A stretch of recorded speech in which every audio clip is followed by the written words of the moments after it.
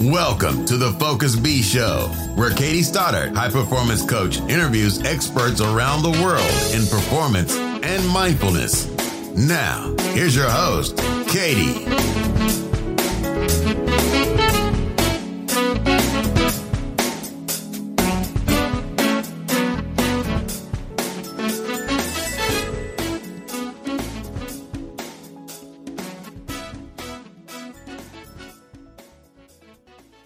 Welcome to another episode of the Focus B Show, and I'm really excited to be here today with Paul Green. Paul is the founder of the Cockpit Method. He is a former pilot who now works as a well-being coach. Thank you so much for being on the show today, Paul. My pleasure, Katie. Thank you for having me. It's such an interesting transition going from flying in the airs to helping people with their well-being. Could you share with us a bit what your journey was like? Yeah, absolutely. So I've been flying for the last 10 years, working in the aviation industry for 10 years, flying for the last 5 years. And in March 2020, lost my job due to COVID. So the airline I was working for was one of the kind of first casualties. And I just realized that the kind of skills that I'd learned in the cockpit were kind of too valuable to waste, really. You know, there's so much there. So I was doing some volunteering for the NHS at the start of the COVID pandemic and just talking to them about stress and fatigue management and kind of general well-being, resilience. And it was them that suggested it. They said, I think there's something in this, there's something really useful. So I kind of, being a new business owner who I think was quite gutsy, went and pitched my idea to the NHS and they loved it. So I started working with the NHS quite early on. And I guess, the rest is history. Amazing. Like you said, it was quite gutsy to start your own business in the midst of a pandemic. What's the one thing you wish you had known before becoming a business owner? Oh, good question. I think it would be that it's not as easy as you think. I was that person who said, I've got this great experience. I've got this great knowledge. Everybody's going to want it. All I need to do is just shout about it. And actually nobody wants it. Nobody wants what you've got. You've got to prove it to people. You've got to prove to them that you are who you say you are and what you've got is valuable. So yeah, I wish I would have known that. I probably would have saved a couple of months of heartache thinking it was never going to work. What would you have done differently then? Had you known that? Had you known that it's not as easy as you thought and it's not just a matter of experience, what would you have done differently? I think I would have focused a bit more on making sure that what I was teaching actually converted, that it really worked in the setting. I mean, I knew that it would work. Like I knew there were crossovers, and I knew from talking to friends who work in business and health and social care that it was going to work, but the audience didn't know that it was going to work. Social proof is so important, and I think that was the bit I was missing. So I probably would have, rather than just kind of shouting about it and trying to get everybody to pay for my services straight away, I maybe would have done a bit more for free early on, get it tried and tested, and then push it to market. Nice, really nice. Thank you for sharing your experience with this. To come back to your sort of area of specialty around well-being and stress management, could you tell us a few tools, tips and tricks to the audience that's listening? So how, for example, can someone deal with stress effectively? In a few sentences. Yeah, so my whole philosophy to well-being in general comes from the saying, fit your own oxygen mask before you help somebody else, from the aviation industry. And it's so crucial for pilots. So one of the things we do is in any emergency situation in the commercial cockpit, you have to protect yourself. So we have a saying, sit on your hands. And it is literally as simple as sitting on your hands. The fight or flight response is going to trigger when you end up in a stressful situation. Your body's going to have adrenaline surging through it. And you can imagine as a pilot kind of reaching out and pressing the wrong thing is going to be catastrophic. But it is in real life as well. I don't think we really realize the problems you can cause by doing the wrong thing. So there's always time. You've always got time to just relax. So that's my biggest tip for anybody in a stressful situation. Sit on your hands. Let the moment pass, and that's where my 7-minute wellbeing strategy comes in, which I'm sure we'll probably talk about a bit more. Just let the moment pass and take control of it yourself. I love what you're saying about let the moment pass, and also you always have time. I'm sure that in some emergency situations, it's very hard to think that way, but taking those extra seconds to move away from the fight and flight is so, so, so valuable. So please share with us your 7-minute well-being strategy. That sounds really interesting too. Sure. So my 7-minute wellbeing strategy is probably one of the easiest strategies out there. Basically, you can do anything for 7 minutes, but as long as you do it mindfully, it's going to have a massive impact on the situation that you are in. So it goes back to this idea of sitting on your hands, just taking a few minutes to distance yourself from what you think is going on so that you can actually connect with the situation properly. So in a real kind of stressful situation at home, the kind of things that we deal with, if you take yourself away and mindfully read a book, just something so simple as mindfully read a book, switch off from everything else, turn your phone off, turn music off, no outside distractions, just sit and be present with that book for 7 minutes. The things you get from it are unbelievable. You just let your mind wander and then you come back to the situation you were in completely fresh. And you genuinely can do anything for 7 minutes. I did set out a call on one of my social medias recently where I basically challenged everybody to find something that you couldn't do for 7 minutes, and I didn't get anything. Like, I had loads of people suggesting things and I coached them through how to do it. But even something simple as making a cup of tea, make a cup of tea mindfully, think about the water, the kettle, the electricity, where it's all come from. Just put yourself in that moment, be present. And yeah, it just helps relieve any stress or anxiety that you've got. I love this because it's a really easy way to have mindful breaks. And I'm always talking about the importance of having breaks when you're feeling overwhelmed or very busy or you have a lot of work on your plate, how important it is to take breaks. And this is such a wonderful example because you can have those 7-minute breaks where you're fully mindful on making a cup of tea, on reading a book, on going for a walk. So I think that's a really nice implementation. And obviously, well-being and productivity are directly related. This is something that maybe we can go into a bit deeper because you obviously worked extremely long hours in stressful circumstances as a pilot. How do you feel the well-being impacts our performance? It's a really interesting one actually as a pilot because we are so well protected through agreements with the authorities and like even wider government bodies that as a pilot, it's really difficult to end up in a situation where you are not at peak performance.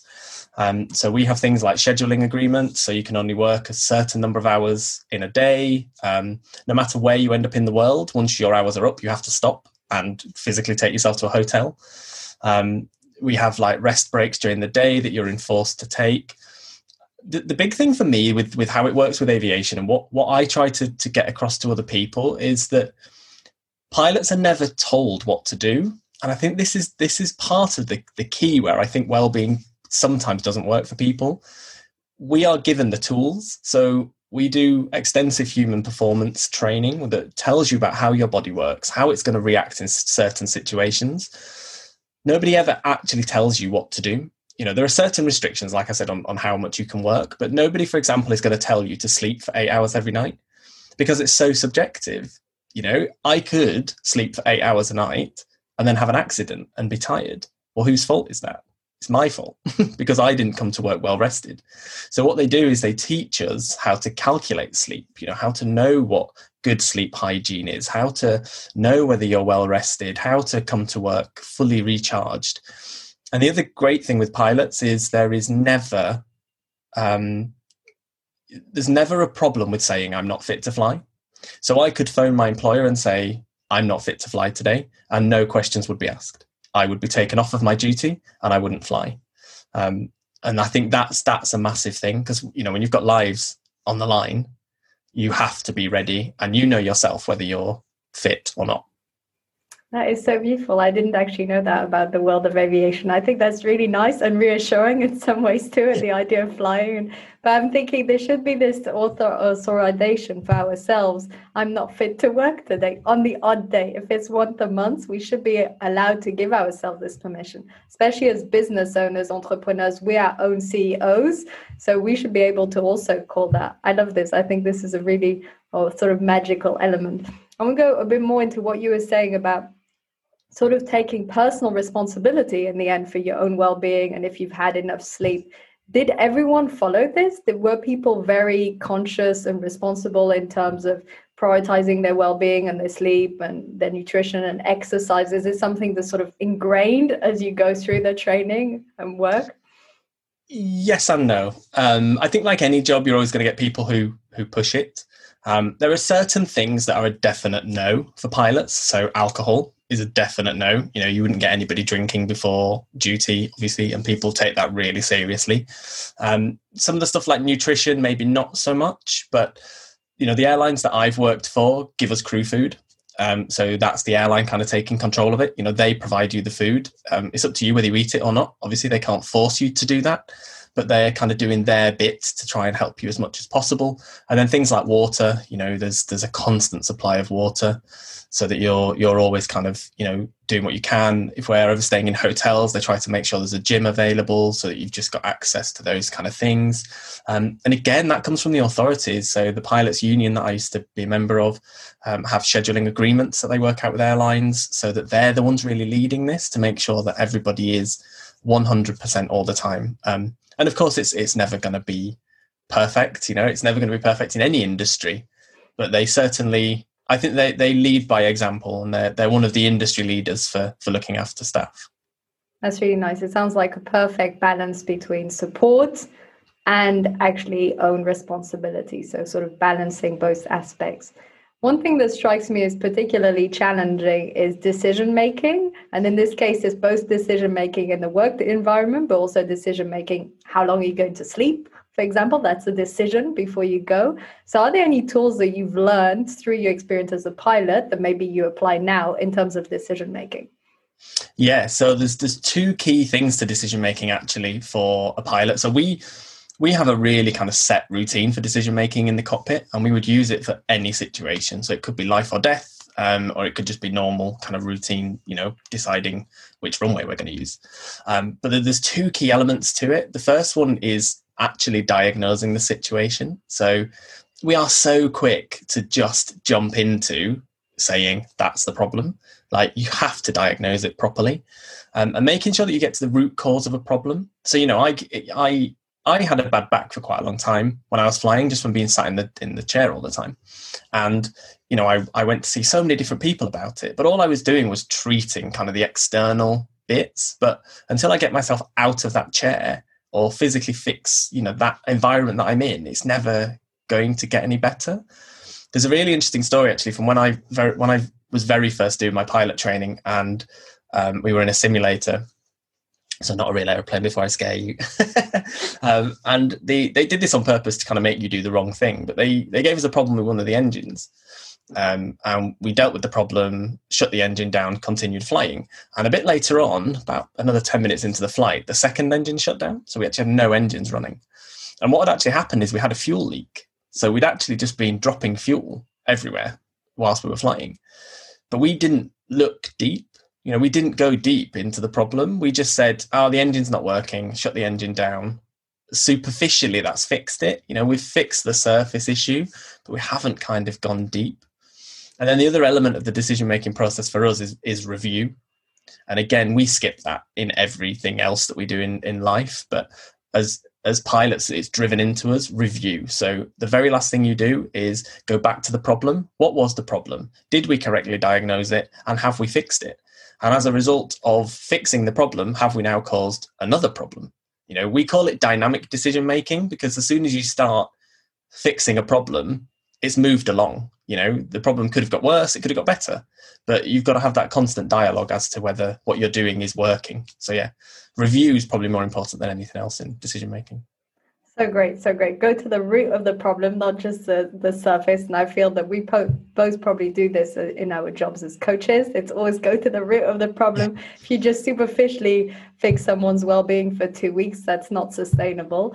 And then review. I'm also always drilling this in. So I love seeing all these parallels. I'm always talking about review. Do your weekly review, because whatever you're working on, whether it's your well-being, your productivity, a problem on the where you're flying, it's so important to check what have you learned from this, if it's impacting anything else, the dynamic, and especially with something technical. But in general, I feel that the reviewing is so important. Yeah.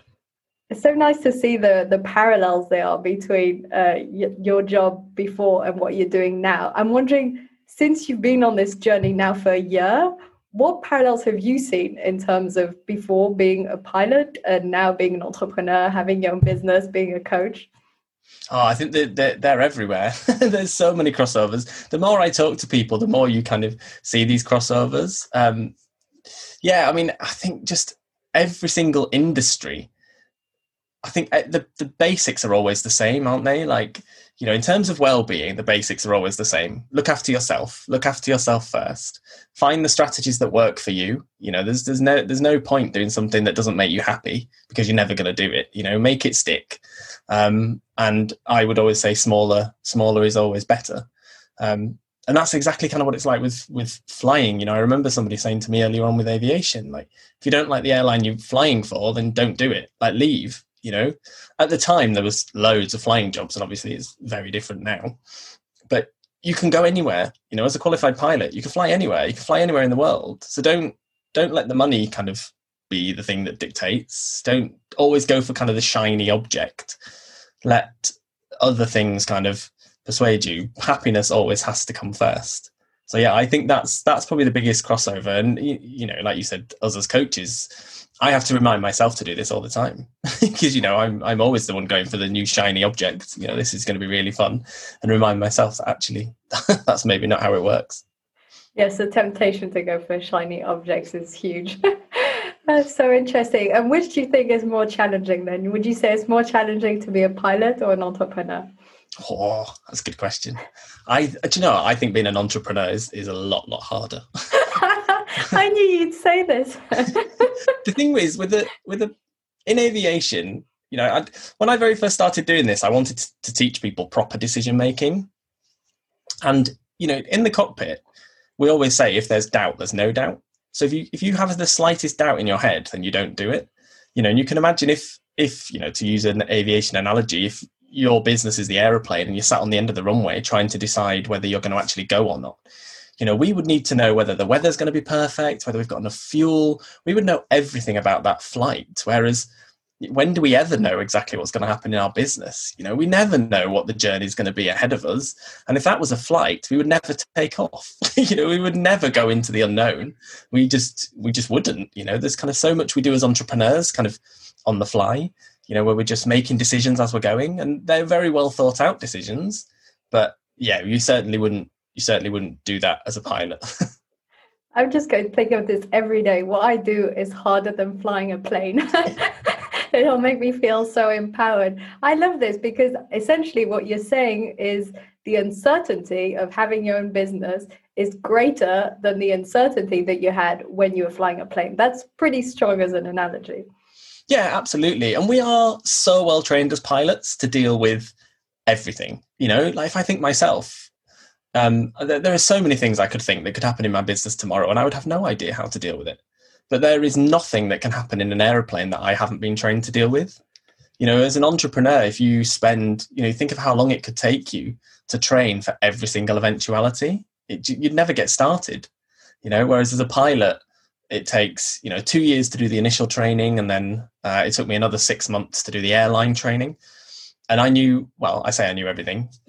You know, I knew everything I needed to know in order to be able to operate safely. Yeah, you just don't have that in business. Yes, I feel that maybe the most essential skill then in business is the ability to be flexible and to adapt with each situation. I think there's one key skill that probably needs to be learned, is that every time something goes wrong or doesn't go how you thought it would, or something new happens, then this ability to respond. And maybe in some ways, having had before a job where everything was so structured and clear can make it then harder, because you've learned that for everything there's a protocol, there's a methodology, and then suddenly you're in situations where you totally have to adapt and change and realign as you go along. So in some ways, I think it probably makes it harder to have had such a thorough training in something that was, different. Yeah, I think you're right. But the methodology is still there. And I think the methodology is kind of what is key, that, like the decision making process. I still use that every day. Those fundamentals of diagnose the problem, fix the root cause and go back and make sure if it worked. That works in any situation. So I think that's always, that's kind of my takeaway, that maybe the training wasn't wasted. Well, it's a way of applying the methodology and structure you had before to new circumstances and new ways of doing. So I feel that in some ways you can tie them together. And so do you feel that it's hard for you not to be flying anymore? Do you miss it? I do, yeah. I think it's really difficult right now, obviously, because seeing what's happening to the industry and seeing what's happening to so many of my friends is really tough. I miss flying. I miss flying every day. You see like a beautiful day like today and you think, I could be up there. But then the same side of it, the work-life balance wasn't the best. I used to commute 90 minutes in each direction to get to the airport and fly a 10-hour shift. So, and more often than not, I would work during school holidays, and I would work on weekends. So, I'm married and I've got 2 children. So I didn't spend so much time with my kids as I maybe would have wanted to. Especially in kind of the early years. So it's a really it's like a double-edged sword. Like I miss the actual thing of flying, but I don't miss the lifestyle. That's really nice. I can totally understand in some ways, because I used to work at sea as an engineer. So we'd be a month at sea and a month on land and a month at sea. And sometimes I miss being on the vessels, and I love being at sea and on boats, but I don't miss the lifestyle. So can you tell us a bit more why you feel the work-life balance is important and how that actually contributes also to well-being? I think for me, work-life balance is everything. I don't think you can ever find fulfillment, 100% fulfillment in your job. You can absolutely love it and you can love turning up every day. But for me personally, there has to be something else. I always wanted to have a family. I always wanted to live in a nice house and just do nice things. It doesn't have to necessarily be expensive, but I think that downtime is so important. If I was flying 7 days a week, I would hate it. I just would hate every minute of it. Similarly, as many people have found out, being at home 7 days a week, they hate it because I think you've got to have that balance. Life is a balancing act, and if you don't have both things, I talk a lot in the work that I do about personal and professional well-being and breaking the two of them down before you can bring them together. Because it's really easy for everybody to say, I want to have a work-life balance, but what does that mean? Like what is good well-being at work and what is good well-being at home? When I very first started flying, I was away. The airline I was working for, we used to spend like weeks away at a time. So I would be away 5 days a week, back at home for 2. And I missed so much stuff. Like I missed like birthday parties, weddings, best friends getting engaged. I just missed absolutely loads. And I remember somebody would have said to me at the time, how's your well-being? My personal well-being was rubbish, but my professional well-being was amazing because I was flying in some of the most incredible places in the world, staying in 5-star hotels. I didn't have to cook. I didn't have to clean. So I didn't have a work-life balance, but I would have said my well-being was pretty good. Like, I was pretty satisfied and pretty contented. So yeah, I think it's really important to know what those two things are in order to be able to get the balance right. That's really nice. And what do you feel that work-life balance looks like for you? So what would be your ideal definition of work-life balance? Oh, do you know, I think I'm still finding it. I think for me right now, it's from the work side, it's feeling fulfilled in what I'm doing without feeling overwhelmed by it. I don't want it to take over my life, and also being able to support my family, not just financially, but to be there. I've got 2 young children, so being there for them, whatever they want to do. Like there's nothing worse than it being a lovely sunny day and my daughter saying, "Oh, let's go to the park," and you're going, "Well, I can't. I've got to do this." Just being able to take that time whenever you need it. For me is the perfect work-life balance. Really nice. I love this. Thank you so much. I can't believe we're already approaching the end of today's episode. It's been wonderful. I've loved all these comparisons between when you were a pilot and having your own business. And I am going to keep it in mind every day that having my own business is harder than flying a plane. Absolutely. I'll be like really empowering. Thank you for being on the show, Paul. No, my pleasure. Thank you so much for having me. Bye. Thank you for listening to the Focus Bee Show. We would love to hear your feedback. Let us know in a review how this episode inspired you. Keep buzzing.